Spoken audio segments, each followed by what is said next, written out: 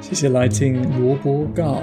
Welcome to 萝卜糕. 萝卜糕 is an English learning podcast where we read classic stories, tackle tough vocabulary, and review on Quizlet. I'm your host, Robert, or 萝卜特, and this week we are reading The Boy Who Snared the Sun from Legends of the North American Indians. My information on these stories comes from librarypoint.org.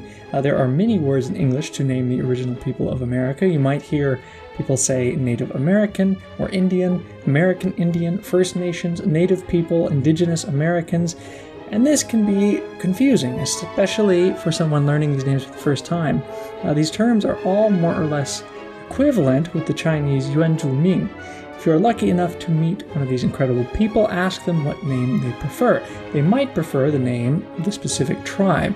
In Taiwan, it's important to recognize 原住民 by tribal names like Taroko and Paiwan.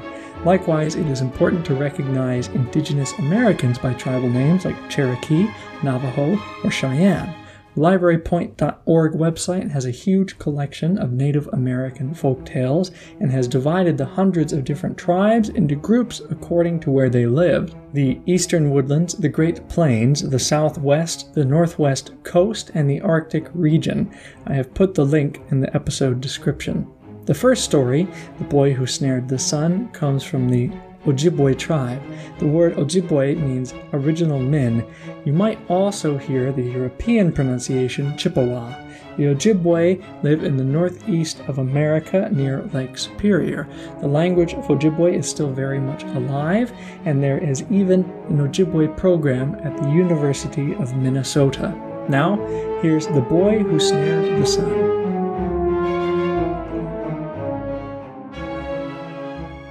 At the time when the animals reigned on the earth, they had killed all but a girl and her little brother, and these two were living in fear and seclusion. The boy was a perfect pygmy, never growing beyond the stature of a small infant, but the girl increased with her years, so that the labor of providing food and lodging devolved wholly on her.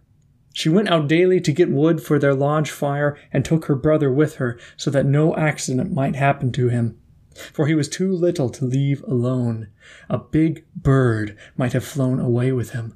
She made him a bow and arrows, and said to him one winter day, "I will leave you behind where I have been chopping. You must hide yourself, and you will not see the gitchi-gitchi-gon, eye-seog, or snowbirds. Come and pick the worms out of the wood where I have been chopping. Shoot one of them and bring it home." He obeyed her and tried his best to kill one, but came home unsuccessful. She told him he must not despair, but try again the next day. She accordingly left him at the place where she got wood and returned home. Towards nightfall she heard his footsteps on the snow, and he came in exultingly and threw down one of the birds he had killed. "My sister," said he, "I wish you to skin it and stretch the skin, and when I have killed more, I will have a coat made out of them." "What shall we do with the body?" asked she, for as yet men had not begun to eat animal food, but lived on vegetables alone. "Cut it in two," he answered, "and season our pottage with 1/2 of it at a time." She did so. The boy continued his efforts and succeeded in killing 10 birds, out of the skins of which his sister made him a little coat. "Sister," he said one day, "are we all alone in the world? Is there nobody else living?"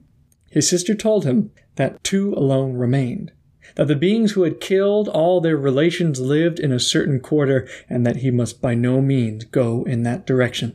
This only served to inflame his curiosity and raise his ambition, and he soon after took his bow and arrows and went to seek the beings of whom his sister had told him. After walking a long time and meeting nothing, he became tired and lay down on a knoll where the sun had melted the snow. He fell fast asleep, and while sleeping the sun beat so upon him that it singed and drew up his birdskin coat, so that when he awoke and stretched himself, he felt bound in it. He looked down and saw the damage done, and then he flew into a passion, upbraided the sun, and vowed vengeance against it. "Do not think you are too high," said he. "I shall revenge myself." On coming home, he related his disaster to his sister and lamented bitterly the spoiling of his coat. He would not eat, He lay down as one that fasts, and did not stir or move his position for 10 days, though his sister did all she could to arouse him. At the end of 10 days, he turned over, and then lay 10 days on the other side. Then he got up and told his sister to make him a snare, for he meant to catch the sun. At first she said she had nothing, but finally she remembered a little piece of dried deer sinew that her father had left, and this she soon made into a string suitable for a noose. The moment, however, she showed it to her brother, he told her it would not do, and bade her get something else. She said she had nothing at all. At last she thought of her hair, and pulling some of it out made a string. Her brother again said it would not answer, and bade her pettishly and with authority make him a noose.